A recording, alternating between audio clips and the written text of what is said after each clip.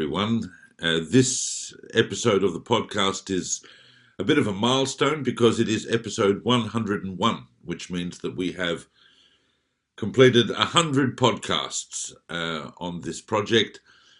There will be more lectures going forward, but from now on they're going to be fortnightly rather than weekly, but there are plenty more lectures to come. I want to give a big thank you to those who have been supporting the podcast in the main by listening to them and hopefully deriving some learning from them. But particularly I want to thank those of you who have assisted financially with covering the costs of the podcast. Your support, your help is greatly appreciated and valued and allows us to continue to put out these lectures. And I also want to thank the technical team that makes it possible, including certain individuals whose help is always ready and appreciated. That's Malky, Adina, Dimitri, and of course Marjorie, without whom the podcast could barely happen at all. The upcoming talk you're about to hear is the final part of the series on the power of change and the challenge of Teshuvah. It was recorded on Zoom at Caulfield Shul last year.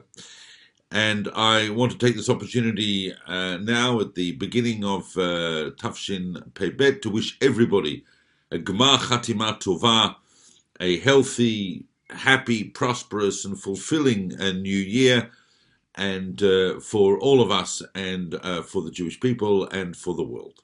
Hello to everyone and a Shana Tova to all and a Gemar Tov to everyone. Today I want to get really into the nuts and bolts of some aspects of Teshuvah. In the first couple of talks we looked at what we could learn from a few episodes of biblical figures who underwent Teshuvah, and in last week we looked at some episodes from the Talmud to get a sense of how the Talmud views the concept of Teshuvah. Today I want to take 3 examples from subsequent history over the course of around the last 800 years or so, in order to highlight 3 essential points. And I guess that the link between all of them is probably the concept of community. But they all have different aspects. And the first one I want to talk about, I mean, we've only got half an hour, so I'm going to get straight into it. The first one is one of the most celebrated and amazing examples of Teshuvah that we have in Jewish history in the post-Talmudic period. And I'm going to preface that by asking a question, and it's a question that occurs to me from time to time. When was the last time that you recall that a leader, a thought leader, a spiritual leader, changed their mind about a position that they held and said, I was wrong. I made a mistake and I was wrong. I'm not talking about spiritual leaders who get busted in the course of doing something wrong, whether it's a financial or sexual scandal. We got plenty of those who turn around and say, oh, I apologize for anyone that I hurt. I'm talking about people who stand up and shift an entire ideological position because they realize that they were wrong. And they are extremely rare right throughout history. And perhaps this is worth highlighting today because everybody talks about how divisive the world is at the moment, especially when those of you, those who come and tell me about things that they see and hear on this thing called social media, that everybody is entrenched in their positions and everyone's trolling each other and people get very nasty about their positions. And we're not hearing about anyone actually, despite all this vitriol, no one actually seems to be changing their mind. People seem to make up their ideological position when they're teenagers and they stick to it. And they start to see the world through that lens. And that gives us a clue as to just how difficult it is to change one's positions. Not that you have to, but what we need to do is we need to look carefully at who we are. The process of teshuvah demands that we break down all of our thoughts and perceptions and ask ourselves whether really the composition of those thoughts are contributing to the sort of person that we want to be in the world. So I'm going to take us just briefly to the 13th century, because that was a time like today of tremendous controversies about a great range of things. And those of you who've done talks with me on the 13th and 14th centuries will know that one of the great controversies in the Jewish world was a wave of polemics that has become known as the Maimonidean controversy. And it's difficult for us to imagine today what this was all about, because today a figure like the Rambam, Moshe ben Maimonides, is heralded as a bastion of mainstream thought. He was, the greatest Jewish philosopher of the Middle Ages, the greatest halachic codifier of the Middle Ages. The Rambam is right up there. No one's going to kick you out of a shul in Bnei Brak for citing the Rambam. And he is the bastion of orthodoxy. And yet, in the 13th century, there were tremendous controversies over the Rambam, over his writings, on two fronts. On the one hand, in relation to his philosophical writings, which were thought by some parts of the Orthodox Jewish world to be highly heretical and problematic, because they aligned the Torah with the thought of Aristotle and other Greek philosophic thinkers. And on the other hand, the controversy was unabated in relation to his great halachic work, the Mishnah Torah, because the Rambam famously didn't cite any sources and made some fairly ambitious statements such as, you don't need the oral Torah, all you need is the book that I've written on the codification of the halakha. So these controversies were running, and one of the leaders of this very, very fierce movement against the writings of Maimonides was one of the great spiritual leaders and Talmudists of his time, Rabbi Yonah of Gerondi in northeastern Spain, someone we now know as Rabbeinu Yonah. And Rabbeinu Yonah spent many years running around getting people opposed to the writings of Maimonides. He wanted them banned, not just the philosophical parts, but even the Mishnah Torah. It was all part and parcel of the anti-Maimonidean movement, and he got a lot of support.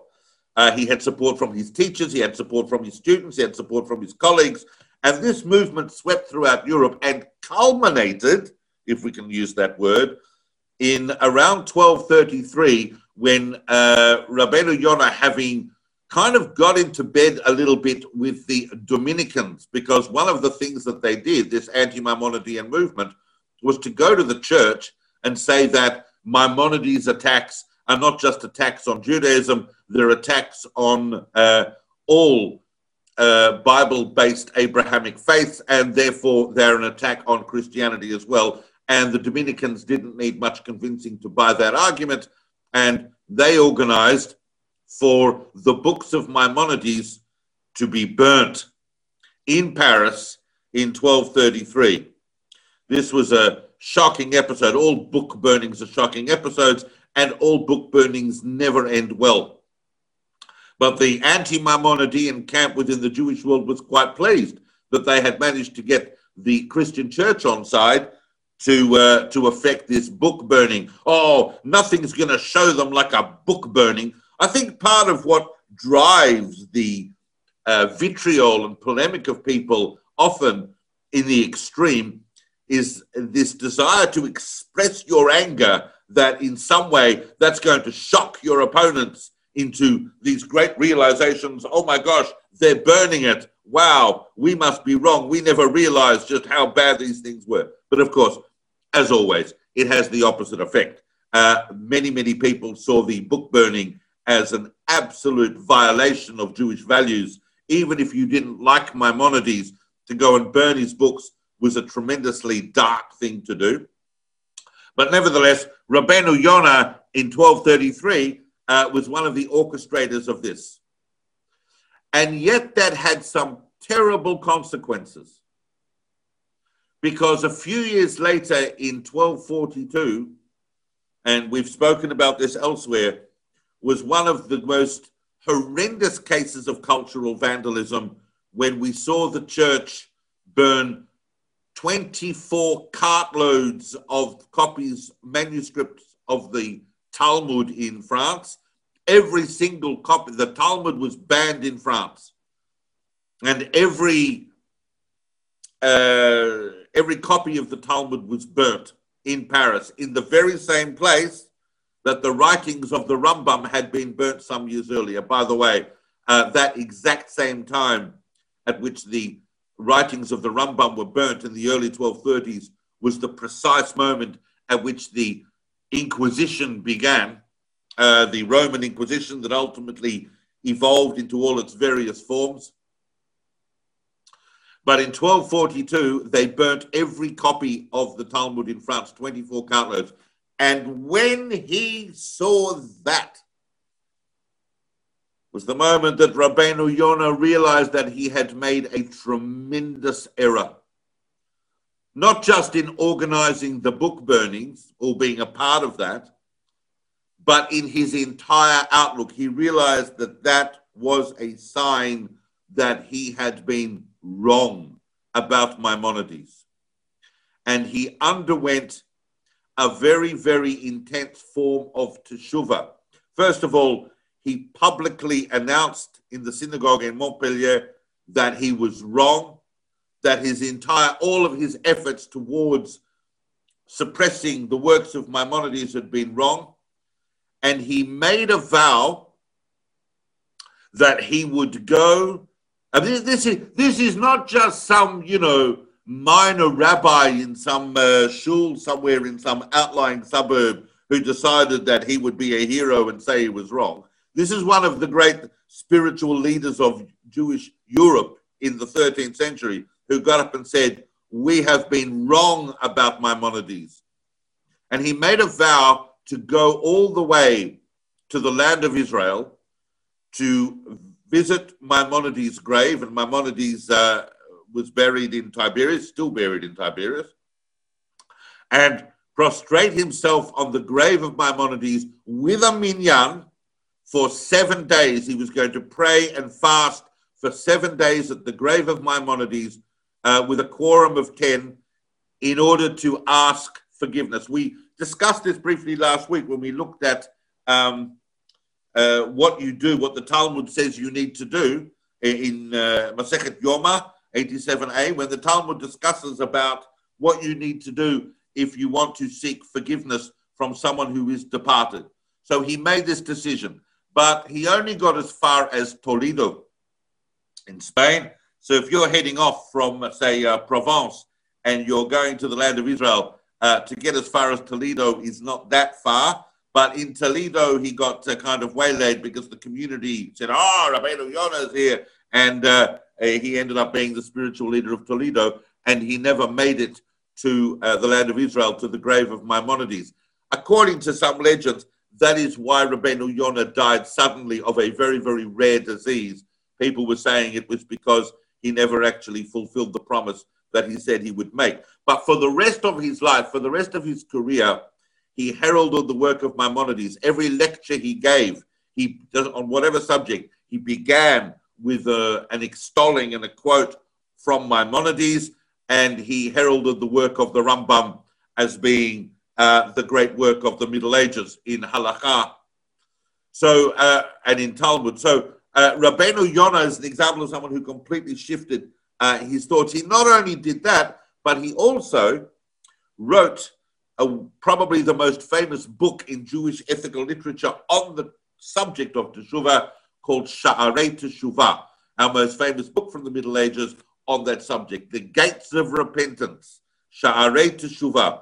And in Sha'arei Teshuvah, Rabbeinu Gershom does a tremendously detailed breakdown of exactly what Teshuvah is. He starts with a chapter dealing with 20 behavioral adjustments a person needs to make in order to do effective teshuvah, from regret all the way through to apology, all of the different psychological states that affect teshuvah, the 6 paths in which a person is aroused to teshuvah. He even has a section there on 9 reasons why people delay doing teshuvah. He talks also about concepts of, the weight of various commandments and punishments and the different degrees of atonement that a person can attain. A real scientific breakdown of the concept of teshuvah. We don't have time now to go into too much detail on that, but that's worth looking at if you want to look at the most complete model of teshuvah coming out of the Middle Ages, written by Rabbeinu Yonah as a consequence of his own personal teshuvah and his own personal inner transformation, that he was not afraid to say and to talk about and to express to the whole world about how he had been wrong and about how he had fundamentally changed who he was and his relation to the world. So that's the first example. Admitting mistakes. Very, very difficult, especially for thought leaders and especially for entire communities. But we see communities make mistakes, leaders make mistakes in ideology and in the way they look at the world. The second example I want to talk about, to bring out a slightly different point about teshuvah, is what we might call the concept of communal acceptance.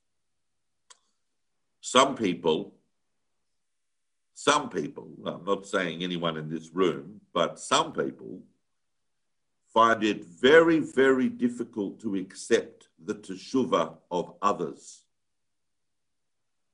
People find it very convenient to label people.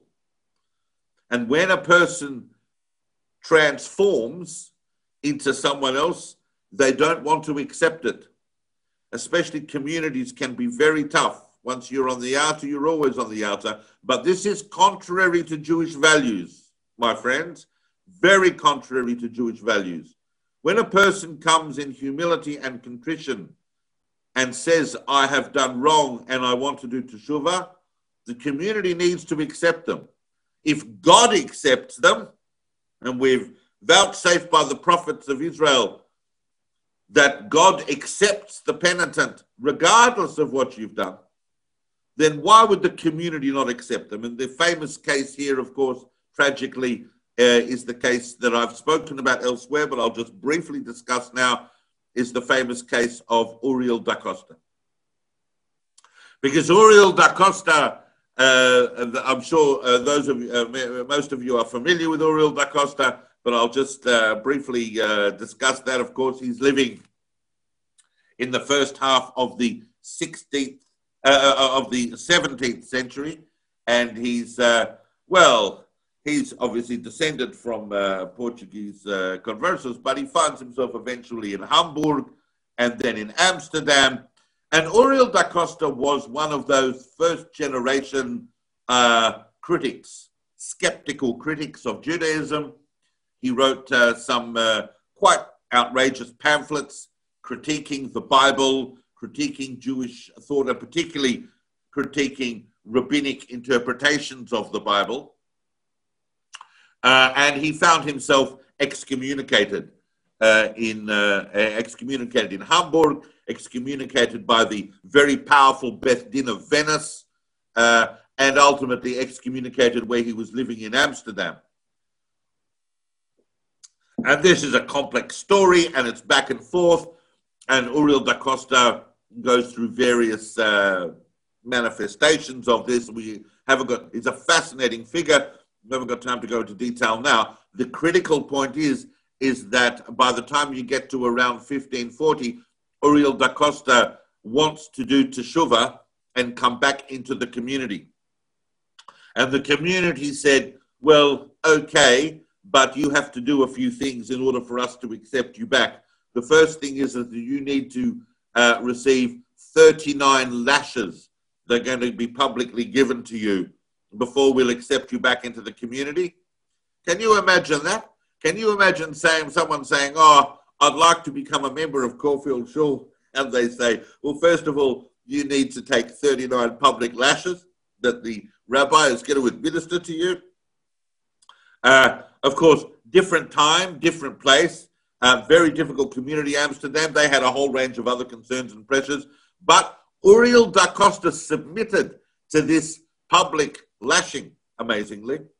And then they said, oh, there's just one more thing you have to do.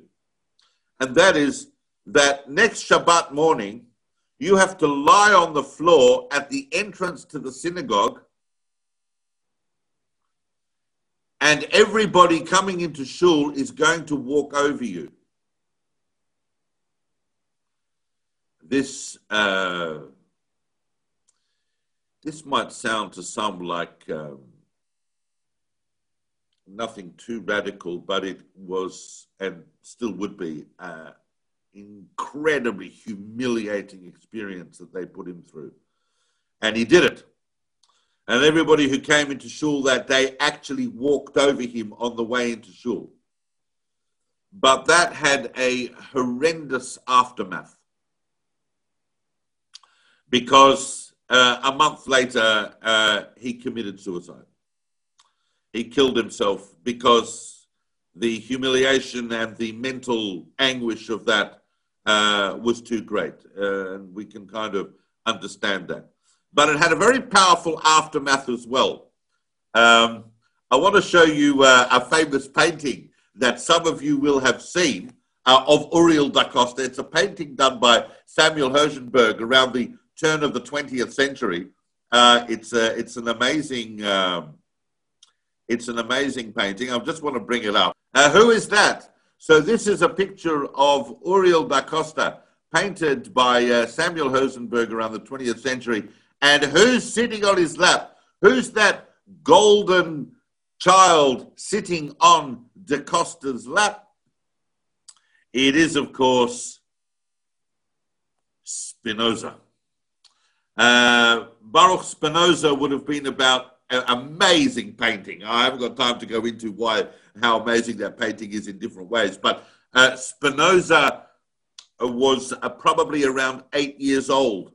And almost impossible not to imagine that he would not have seen the humiliation that was doled out to Uriel da Costa. And if the community of Amsterdam thought that they had quashed heresy and dissent and apicursus by dealing harshly with da Costa, well, they were in for a big surprise, because the greatest skeptic and heretic of the whole of the 17th century emerged from Amsterdam, from that very community, and that, of course, was Spinoza. I'm not talking about Spinoza as a global thinker and how amazing he was right now, but just in the context of the aftermath of the da Costa episode. But the real focus on the tragedy is the fact that da Costa was a very fine mind and a very interesting mind, but a Jewish person who wanted, at the end of the day, to do teshuvah because he wanted to find meaning in the world through his community. And the community rejected his teshuvah. They made the conditions far too harsh. And there's a huge lesson in that. There's a lesson for all of us. There's a lesson in tolerance. If we can't find in ourselves the way in which we can deconstruct ourselves to do a deep and abiding teshuvah of transformation, then let us at least be tolerant as a community of the thoughts and views and actions of others. And that's a very abiding lesson that emerges from teshuvah. And the third episode I want to talk about, so we've talked about admitting mistakes. We've talked about communal acceptance of the penitent. But I just want to give one very famous example, probably the most famous Baal teshuvah of the 20th century. When we talk about the power of personal transformation, it's very difficult to not mention the incredible teshuvah of Franz Rosenzweig. Rosenzweig, who's, when we say teshuvah, Rosenzweig's teshuvah is a return to Jewish community. It is a return to the Jewish people. It's a return to living a life that is filled with spiritual values. It's not in Rosenzweig's case that he was necessarily it's not that Rosenzweig was a bad person. Rosenzweig was an amazing person, but he was lost. He was drifting.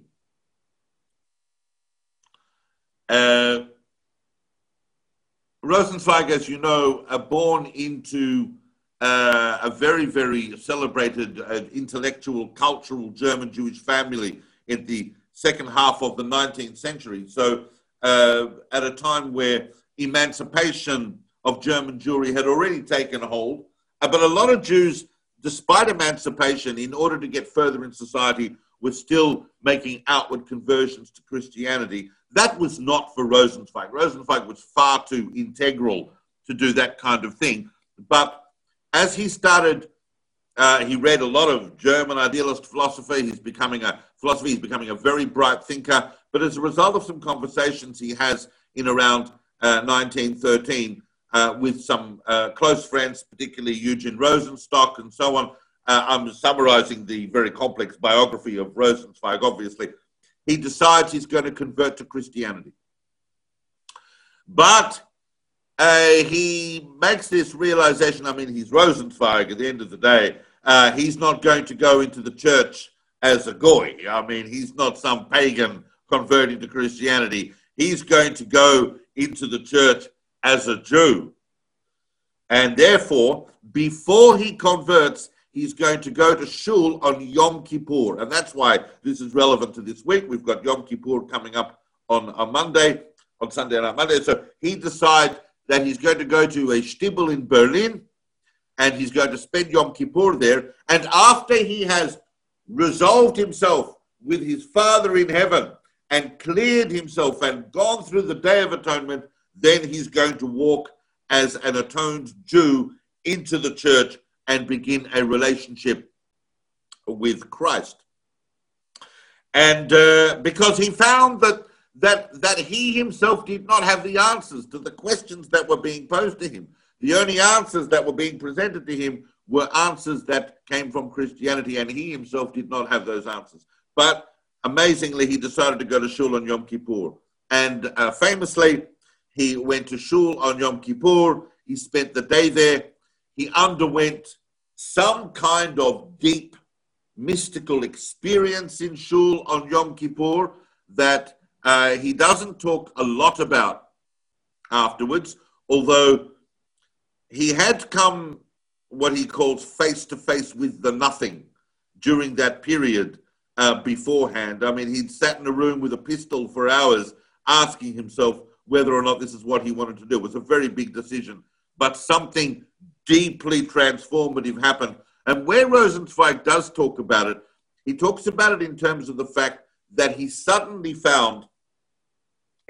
realized that Judaism was what was, and particularly standing in shul on Yom Kippur as an individual, spiritually naked before God, not requiring any intermediaries, but in a deep and direct relationship with the creator of the universe and our Father in heaven, and yet as part of a community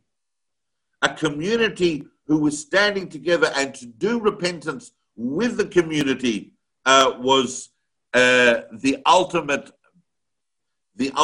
balance of communal and individual and meaning in life and identity in the world that Rosenzweig had been seeking. It is a tremendous privilege to be a part of the Jewish world and have that identity and have that ability to stand as an individual as part of a community.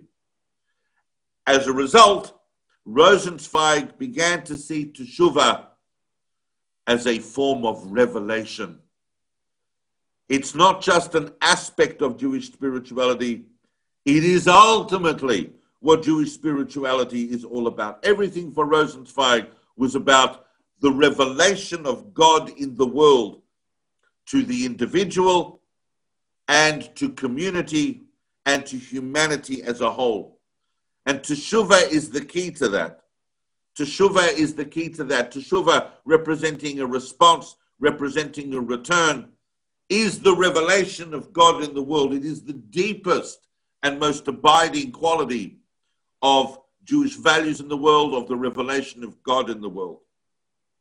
And we could say a lot more about Rosenzweig. It's very difficult within 30 seconds to summarize Rosenzweig's philosophy. We're talking about the most influential Jewish philosopher of the 20th century. But it begins, and of course he doesn't go into the church after that Yom Kippur. It begins by him going to shul and standing there, stripped of all pretense and all clever theological arguments. They all go out the window when you're standing there with God, asking for forgiveness for the person you've been and seeking a more integral and authentic existence going forward.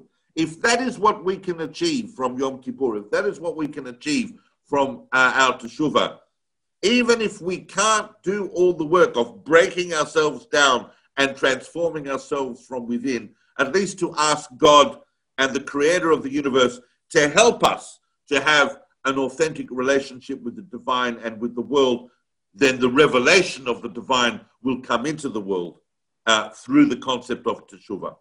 So with those words, I wish everyone a Gemar Chatima Tova. I hope everyone has a meaningful Yom Kippur, that we're all given the strength to look inside ourselves, to admit our mistakes, to be tolerant of the mistakes of others, and ultimately to see the act of Teshuvah, the true revelation of the divine. Gemar Tova. Thank you for listening. We hope you enjoyed the talk.